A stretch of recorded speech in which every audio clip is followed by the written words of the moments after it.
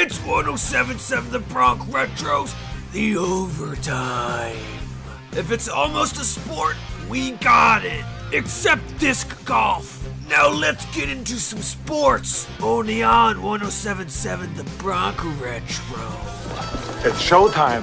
Today's edition of The Overtime is underwritten by McGuinn's Place, a rider-student hangout for as long as we can remember. 1781 Brunswick Pike, Lawrenceville. Welcome to another edition of The Overtime. I'm Erik Johnson. Behind a 40-point performance from Jimmy Butler, the Miami Heat defeated the Los Angeles Lakers in Game 3 of the NBA Finals.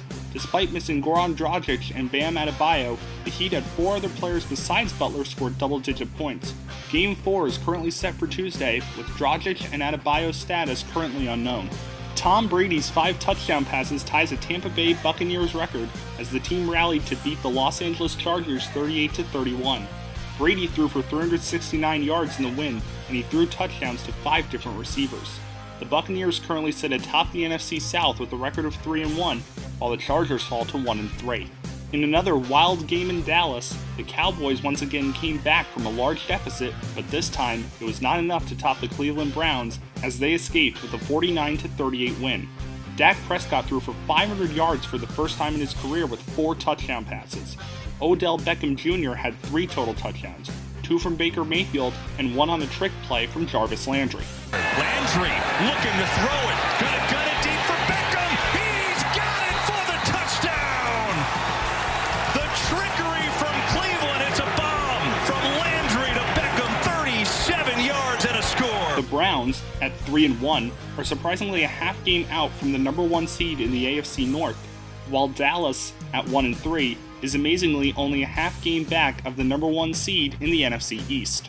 Number 1 overall pick Joe Burrow gets his first win as his Cincinnati Bengals defeat the Jacksonville Jaguars 33-25.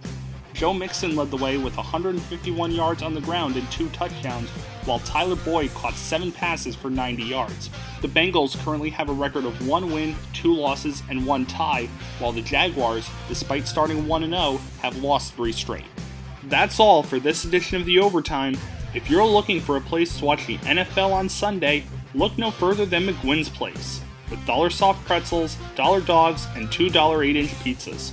For more information, find them on Facebook at McGuinn's Place. That was 1077 The Bronx Retros, the overtime. Be sure to tune in next time if you don't want to miss this testosterone-inducing and clearly awesome sports coverage. Remember, if it's almost a sport, we got it. We have highlights, scores, and stories from every sport. You better believe it. Subscribe to our daily sports broadcast at 1077thebronx.com/overtime.